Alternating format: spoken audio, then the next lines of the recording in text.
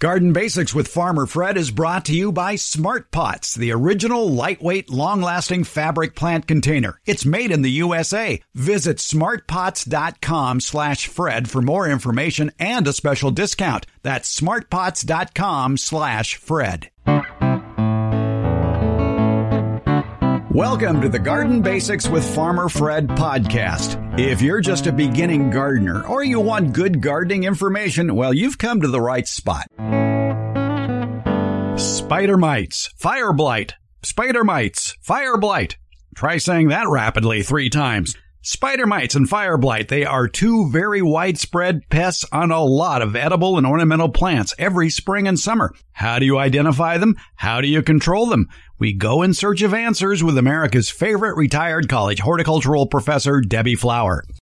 We're podcasting from Barking Dog Studios here in the beautiful Abutilon jungle in suburban Purgatory. It's the Garden Basics with Farmer Fred podcast, and we're brought to you today by Smart Pots and Dave Wilson Nursery. And we'll do it all in under 30 minutes. Let's go.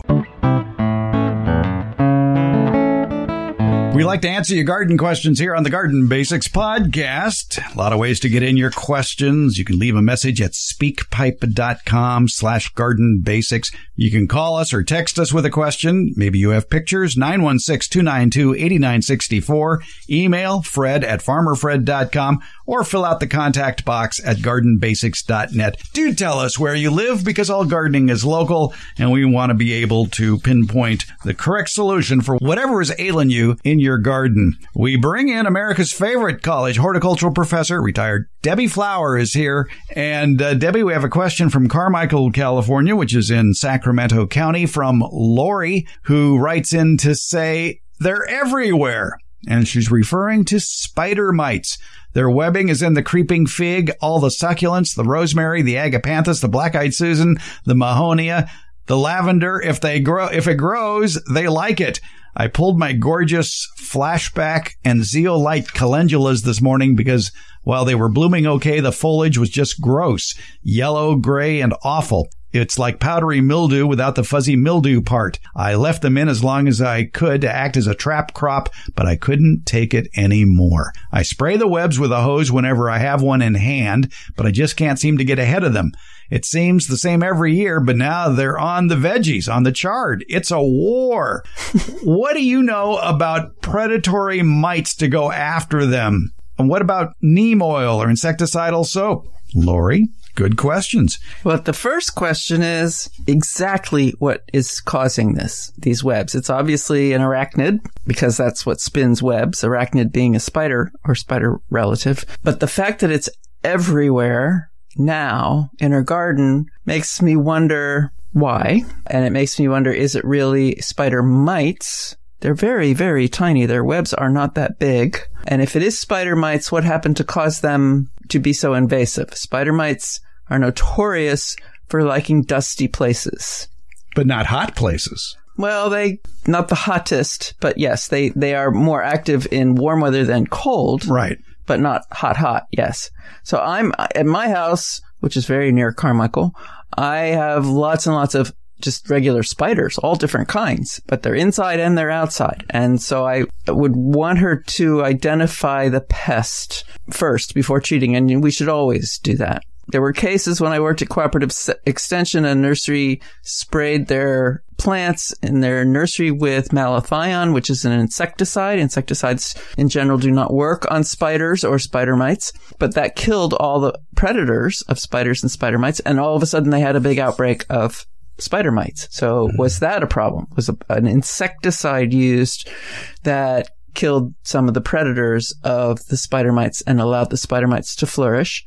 Is it very dusty? She talks about washing the webs with water, so that indicates to me maybe it's not dusty, or is it not spider mites? And if you're watering just the tops of the leaves, you're probably not going to get the spider mites. You probably need to get underneath the leaves with some sort of hose and sprayer that has a 90-degree bend to it so you can get under the leaves. Yes, spider mites are very tiny. You need in general, especially if you've never seen them before, you need at least a 10 power lens to see them. If they're plant feeders, they're kind of just sitting there. They have fat little bodies. and 8 legs, but there can be a stage in some of them where they only have 6 legs. That's part of their maturation process. And they are sort of rasping, sucking insects. And so the plants that they're attacking have the symptom of little, it's called stippling. It's little yellow dots all over the leaves. And so that would be an indication that you have a mite that is making a web, and only some spider mites make webs, not just a regular spider. And the webs aren't going to be huge. If you have a huge population, they can extend long distances, but the silks are closer together than they are in a regular spider's web. They reproduce rather rapidly, too, when the weather is conducive to it, probably 70, 80 degree weather, and spider mites can develop into adults within 10 days, and at that point, they're ready to reproduce. A female spider mite can lay 60 eggs, which will produce 10 male and 50 female mites. Sounds like good times. Those 50 female mites will then lay 60 eggs each, which means that the next generation will comprise 2,500 females, each of which will lay 60 eggs in under 2 weeks. So that brings the population to 150,000, just like that. Right. So you can see why using an insecticide that kills other predators of theirs, besides the predatory spider mites that we haven't talked about yet, right? Yes, exactly. And there are some predatory spider mites available as long as you can identify exactly which variety, which species of spider mite you have that's causing the problem. Right. And so for that, you need a good reference with a lot of great pictures of different spider mites, and you probably need a pretty good hand lens, too. Yeah, or you take a leaf with the mites on it in a plastic bag, take the whole leaf, maybe even take the stem with several leaves on it. A friend of ours used to say, take a sample the size of a piece of letter paper, put it in a plastic bag, Ziploc bag, something that's closed so they can't get out, and go to your cooperative extension office and ask for somebody to look at it. They may have and they should have a dissecting scope, which is a really cool instrument, and it magnifies much bigger than a hand lens does. But hand lens will do it too if they know what they're looking for. Oh, I'm thinking about high school biology and frogs now. Or looking at onions. We looked at onions, cross sections of onions underneath those microscopes. I love looking at insects under them, especially the small ones. You see things you just don't see otherwise. How do you know if it is a spider mite problem? You could take that piece of white letter paper and hold it under the plant, shake the plant, and look carefully at the black dots if there are any on the white piece of paper. Hold it horizontally, and if they start to move, probably spider mites. Right. You could already have predators, although with the population you have, you may want to accelerate that process. But in all cases, all is a bad word to use in horticulture, but when we're using predatory insects to control plant-eating insects, the plant-eating insects sit still because they're eating the plant. The predatory insects run around. So if you look at the back of a leaf and you see a whole bunch of spots and they're sitting there, then that may be the plant-eating insect. If there's somebody running around, then that may be the predatory insect. Predatory mites go after spider mites. Gall midges go after spider mites. Green lacewings and other predatory bugs. Right. So you can see why use of an insecticide would increase the population of spider mites that eat plants, because you've gotten rid of all of those other insects. Which brings us back to, don't assume anything about a insecticide label. Make sure the pest you're trying to control is listed on that label.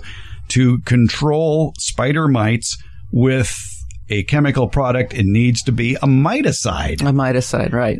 Or she asked about neem oil or insecticidal soap. Right. And those aren't specifically miticides, but they work by harming the insect's ability to live. But that's true of any insect that neem oil hits. Right. Right. That's more of a blanket control. It's not a specific insecticide. It's an insecticide and a miticide. And that's the other word you need to look for if you're trying to kill mites. And a neem oil can do it, but you have to touch them, which goes back to your getting to the bottom of the leaf, the back of the leaf, so to speak, because that's where they hang out. And the insecticidal soap would be the same. It's probably a good idea, and I used to do this a lot, is to buy a hand sprayer that you pump up with a wand that does have a 90-degree bend in it, And maybe if you have a regular problem with spider mites, you basically put just plain water in there and go around your garden and turning it so that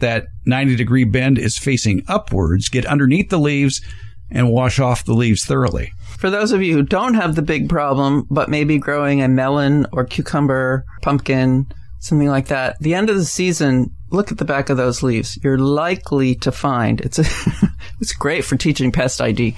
You're likely to find a mite on the back there, just as it can be a whole science lesson, and to use a 10-power lens and look at the back of those leaves. Something fun for the kids at home before you throw out that old vegetable plant. Shake off the leaves and see what moves. See what moves. And it's the end of the season, and it's because the plant is stressed and it's pretty much done.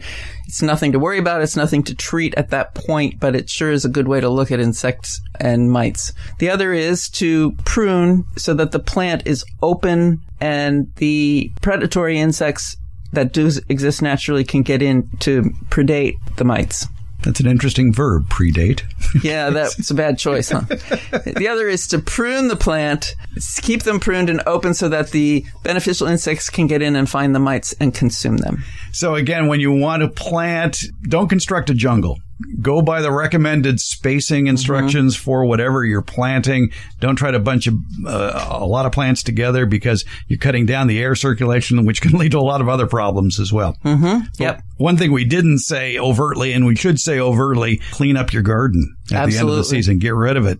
I don't even think you'd put it in the compost, a lot of that. If it's a hot compost, yes. Yeah. Meaning that you turn it regularly, you check the moisture, it gets to 140 degrees in the center. That will kill these things, their eggs and everything. But if it's not, if you just throw it in a pile and walk away, then no, you don't want to put the diseased things in there or insect-infested things in there. And there are places online where you can find predatory mites that, again, are very specific and only go after certain mites. So you need to know who the problem child is before you bring in some other kids to deal with them. And we'll have links online to some places where you can find predatory spider mites. And I have used them in a greenhouse, and they work great. But you got to follow the directions. There will be temperature issues. You can only release during certain temperatures, certain humidities, when the population of the mites, the bad mites, is at a certain level, and you have to do it regularly. So it's not like you put it out there and walk away. You have to dedicate some time and effort to it. Debbie Downer again. Making us work. I think that stuff's fun. Yes. All right. Debbie Flower, thanks for looking at the spider mites with us. Oh, my pleasure, Fred. You've heard me talk about the benefits of Smart Pots, the original award-winning fabric container. Smart Pots are sold around the world and are proudly made 100% right here in the USA. Smart Pots is the oldest and still the best of all the fabric plant containers that you might find. Many of the imitators are selling cheaply made fabric pots that fall apart quickly. Not Smart Pots. There are satisfied Smart Pot owners who have been using the same Smart Pots for over a decade, actually approaching 20 years. When you choose Smart Pot fabric containers, you know you'll be having a superior growing experience with the best product on the market. And your plants will appreciate Smart Pots too. Because of the 1 million microscopic holes in Smart Pots, your soil will have better drainage and the roots will be healthier. They won't be going round and round on the outside of the soil ball like you see in so many plastic pots. The air pruning qualities of Smart Pots creates more branching of the roots, filling more of the usable soil in the Smart Pot. Smart Pots are available at independent garden centers and select Ace and True Value hardware stores nationwide. To find a store near you or to buy online, visit smartpots.com/Fred. And don't forget that /Fred part. On that page are details about how, for a limited time, you can get 10% off your Smart Pot order by using the coupon code FRED. Use it at checkout from the Smart Pot store. Visit smartpots.com/Fred for more information about the complete line of Smart Pots lightweight, colorful, award-winning fabric containers. And don't forget that special Farmer Fred 10% discount. Smart Pots, the original award-winning fabric planter. Go to smartpots.com/Fred. We like to answer your garden questions here on the Garden Basics podcast. Debbie Flower, America's favorite retired college horticultural professor, is here, and we get an email sent to Fred at farmerfred.com from Robert in Lodi.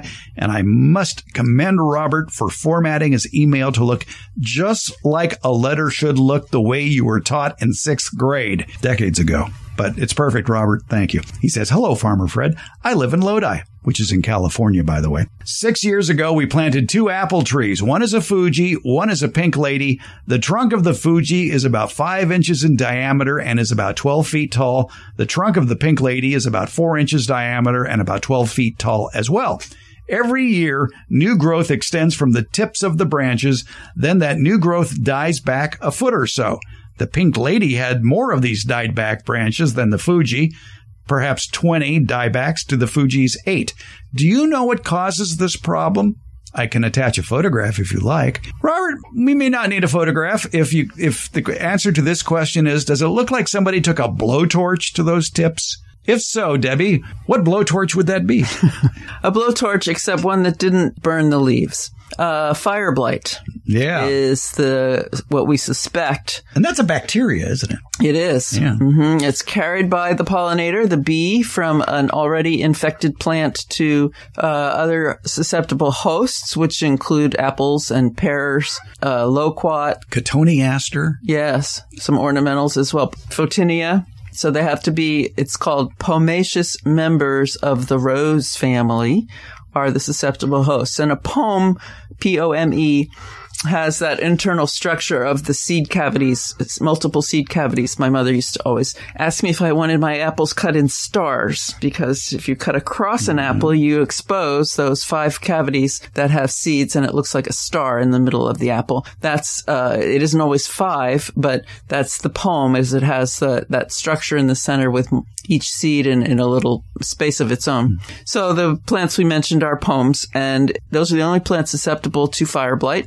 And fire blight, it's been tried and tried and tried again to transmit fire blight through pruning wounds or injecting the plant with the bacterium, and it has never taken. So it is brought just by the pollinator from an already infected tree to your tree. And so you see the flowers, and then they die back. And the leaves remain attached because the disease attacks so quickly that they don't have time to fall off. And the easiest cure is to go through and cut the dead tips out plus at least 6 inches of the healthy wood. That's because the bacterium is no longer in the dead part. It can't eat anything there. It's dead.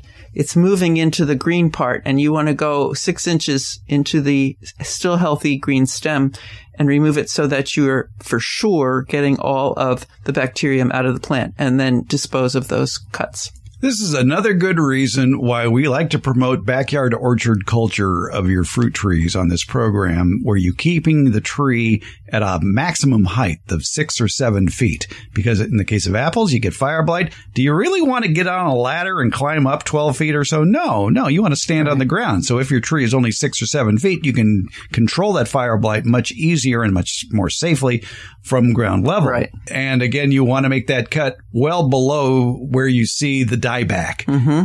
6 inches, I've heard 12 inches. Mm-hmm. The old recommendations used to include, and between cutting every infected branch off, dip your shears into bleach. It did. But then I can't remember his name at Berkeley, did these experiments, and other people did as well, of trying to infect the plant with a pruning shears or with a hypodermic needle, even in some cases, and they could not get the plant to get the disease. So it appears it cannot be transmitted that way. And by the way, don't ever dip your pruners into bleach. Oof. Because all it does is it promotes rust. Yes. Really. So no, you can clean them off with a rag if you want. But basically, if you make that cut 6 to 12 inches below where you see the damaged portions. And then what's important too is cleanup. Getting rid of all the fallen parts that are infected. And probably, Robert, you've seen in the tree those parts on the ground. Just get them up, put them in the trash whenever you see them, and keep the area clean. And it may involve, too, replacing mulch that you may have underneath the tree as well, because and the winter rains can splash those spores or whatever bacteria is back up into the new growth. Yeah, there is some talk that other things that can cause the fire blight to spread include anything that causes fast growth in the plant. Like nitrogen fertilizer? Like nitrogen fertilizer, yes. Yes. It sounds to me like they had the disease last year, correct? Every year, new growth extends from the tips that new growth dies back a foot or so. Yeah. So every year for the last 6 years. Okay. So it is in the system of the plant, and you may see what are called cankers on stems in other places. Cankers look maybe wet, maybe sunken parts on the branch.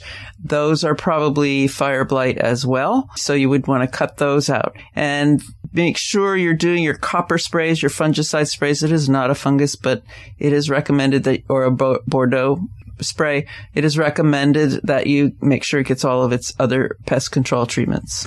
Would an oil spray be effective in the No. wintertime? No? It wouldn't hurt for other reasons. Yeah. When there's no leaves on the plant, aphid control, that kind of thing. But again, that would be a wintertime application, Yes. not in the summertime. No, these are not summer sprays. No. These are winter sprays. Exactly. And I would suspect, Robert, that either you or one of your neighbors has some plants, too, that are getting infected by fire blight. Came from somewhere. Bees can fly quite a distance. Yeah. My neighbor has it in a loquat, and I gave her the advice, and she has done nothing about it. And I have apples, so I'm making sure my apples stay very short. And I go out as soon as, bloom is there, and then go out daily or every second day to watch to see if those flowers die back. And you get this scorching look of a black stem with the brown leaves still attached. I have not seen it, but boy, you can be sure if I see it, I will take it out immediately, because that's the easiest way to control the disease in the long run. It is most noticeable in the summertime when those branches stand out, those burnt branches, but the actual process begins in the spring. Yes. Yeah, so be on the flowering. lookout. It's fire blight. Be on the lookout for it, Robert. Debbie Flower, thanks so much. You're welcome, Fred.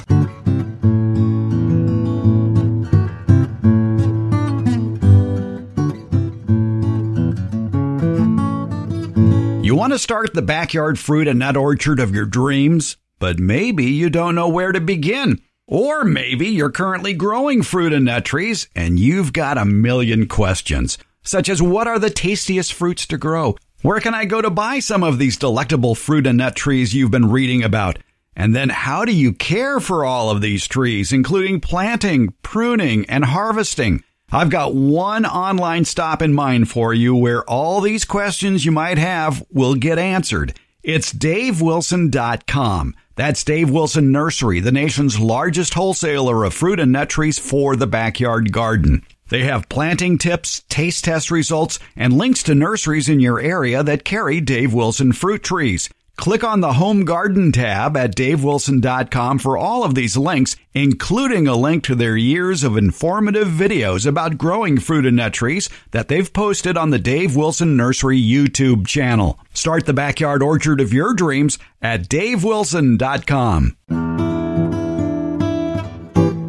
On Friday's Beyond the Garden Basics newsletter and podcast, we get your nose twitching. It's garden shows for the nose, plants with enticing aromas. It might be the flowers, it could be the leaves. There's plenty to choose from. Plus, we explain why familiar scents immediately transport us back in time to recall hopefully fond memories from years ago. It's the way the nose is wired to the brain, and the nose takes a different pathway than the other senses.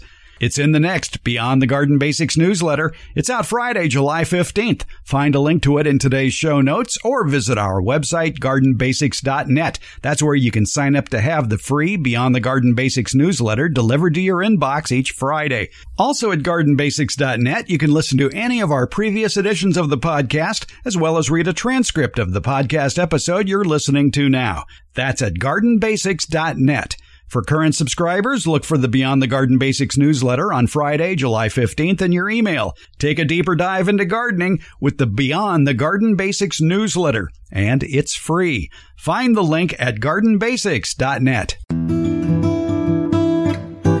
Garden Basics with Farmer Fred comes out every Tuesday and Friday, and it's brought to you by Smart Pots and Dave Wilson Nursery. Garden Basics, it's available wherever podcasts are handed out. For more information about the podcast, visit our website, gardenbasics.net. And that's where you can find out about the free Garden Basics newsletter, Beyond the Basics. And thank you so much for listening.